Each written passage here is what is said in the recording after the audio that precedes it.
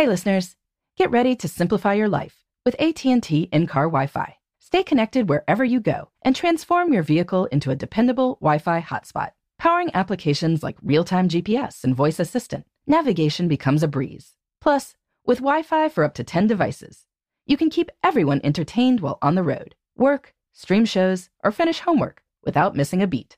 Discover the convenience for yourself and see if you're eligible for a free trial at att.com/in-car Wi-Fi. Always pay careful attention to the road and don't drive distracted. Wi-Fi hotspot intended for passenger use only when vehicle is in operation. Compatible device and vehicle required. Welcome to Before Breakfast, a production of iHeartRadio. Good morning. This is Laura. Welcome to the Before Breakfast podcast. Today's tip is a reminder to people who do have flexible schedules that you can still set boundaries. You can start repeating this phrase to yourself. Just because I can doesn't mean I should. The past few decades have brought huge changes to the way people work. Laptops and cell phones mean much work can be done anytime and any place. And while during the transition years, this often meant people worked at the office during set hours and then still needed to be reachable afterwards, younger workers in particular expect a huge deal of control over their schedules. They don't see this flexibility as a reward for years of proving themselves. They see it as the most efficient approach to work. And in general, it is.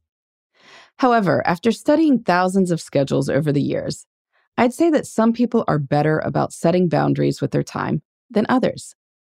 If you can set your own hours and work from home occasionally, you have a great deal of control over your time. But that control doesn't mean that your time is anyone else's for the taking. There are the classic requests. A neighbor wants you to drive him or her to the airport. This person is totally capable of taking an Uber, but since you're home, it's no biggie, right? Or the neighbor wants you to let out his dog at noon since you're there. On some level, it might not be a biggie, but planning your day around a commitment means your time isn't fully focused on your work pursuits during time you plan to work. And that is a problem. Now, if your neighbor has done a huge favor for you recently, that is a different matter. But if not, hopefully you can develop the fortitude to say no to these requests. Oh, I've got phone calls stacked up all day, or I may need to come into the office, so I'm sorry I can't commit. But sometimes it's harder to set boundaries. Maybe your partner has an unspoken assumption that because you can work from home, it's your job to cover all kids' sick days or snow days. It's your job to wait around for all repair people. And perhaps a couple might decide that this split of labor makes sense. But if so, it should be a conscious decision, not an assumption. And I'd strongly caution against a couple assuming that the party who can set his or her own hours and work from home must therefore be responsible for all housework. Yes, you could throw in a load of laundry during a break between calls. But guess what? Your partner could throw in a load before he or she leaves for work, too. These tasks must be negotiated separately. I think boundaries with kids are the hardest. One of the upsides of having a flexible schedule is the ability to accommodate family responsibilities. And this can be a real blessing for people who have, say, special needs kids, who require a lot of medical appointments and the like. But what I've often seen happen is that people with flexible schedules think that because they can do something, they should, and they don't necessarily push back. A physician's office offers you a 10 a.m. appointment, and so you take it, rather than asking for something at a more convenient time. And yes, it can work, but then your day is chopped up. Or, as I saw on a time log recently, a professor picked up her children at school at 2 p.m. on the days when she didn't have afternoon classes. She could do this, but the problem was that she wasn't making as much progress as she wanted on the research and journal article submissions that were going to help her land tenure. Yes, she could do the early afternoon pickup, but there's a limit to how efficient we can be. And since she wasn't mustering the energy to do the work at night after the kids went to bed, something had to give. I wasn't totally sure how she'd take this advice, But she did agree with me that at least 1 to 2 days per week she needed some extra childcare hours in the afternoon and to work an actual full workday during the workday. She did this, and pretty soon she was submitting her articles at the pace she wanted.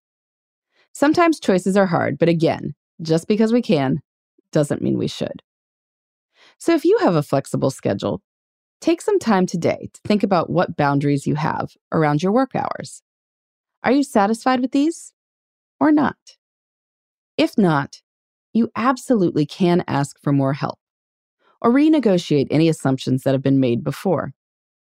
Work is work, and whether you work at home and have control of your hours or not, it needs to be taken seriously if you want to advance.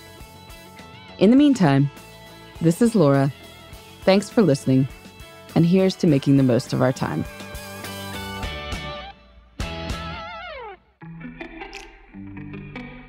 Hey everybody, I'd love to hear from you. You can send me your tips, your questions, or anything else. Just connect with me on Twitter, Facebook, and Instagram at Before Breakfast Pod.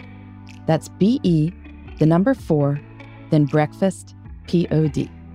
You can also shoot me an email at beforebreakfastpodcast@iheartmedia.com. That Before Breakfast is spelled out with all the letters. Thanks so much. I look forward to staying in touch.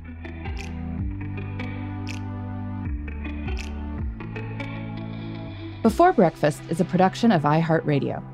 For more podcasts from iHeartRadio, visit the iHeartRadio app, Apple Podcasts, or wherever you listen to your favorite shows.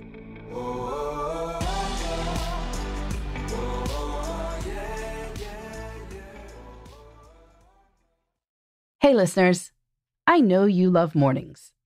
And with nearly 300 beaches in Puerto Rico, each one is a reason to wake up early and catch a picture-perfect sunrise. Puerto Rico has nearly 300 miles of coastline, and the island's diverse geography offers everything from secluded coves with white sand and crystalline water to stunning black sand beaches and beaches perfect for water sports. No passport required for U.S. citizens and permanent residents. Learn more and plan your trip at discoverpuertorico.com. Become a part of the fast-growing health and wellness industry with an education from Trinity School of Natural Health. Trinity graduates can empower their communities through natural health principles and techniques, whether they go into practice to guide others toward their wellness goals or open a store to sell their favorite health products. Trinity grads are equipped to change lives with 19 online programs and flexibility to fit your busy schedule, including the popular Certified Natural Health Professional. You can get the training that helps you turn your passion into a career. And here's the best part. You can earn the certification in less than a year. From herbology to naturopathy and health coaching, Trinity allows you to make a meaningful difference by helping others live healthier, happier lives. Don't wait any longer to pursue your passion for natural health. Enroll today at trinityschool.org. That's trinityschool.org.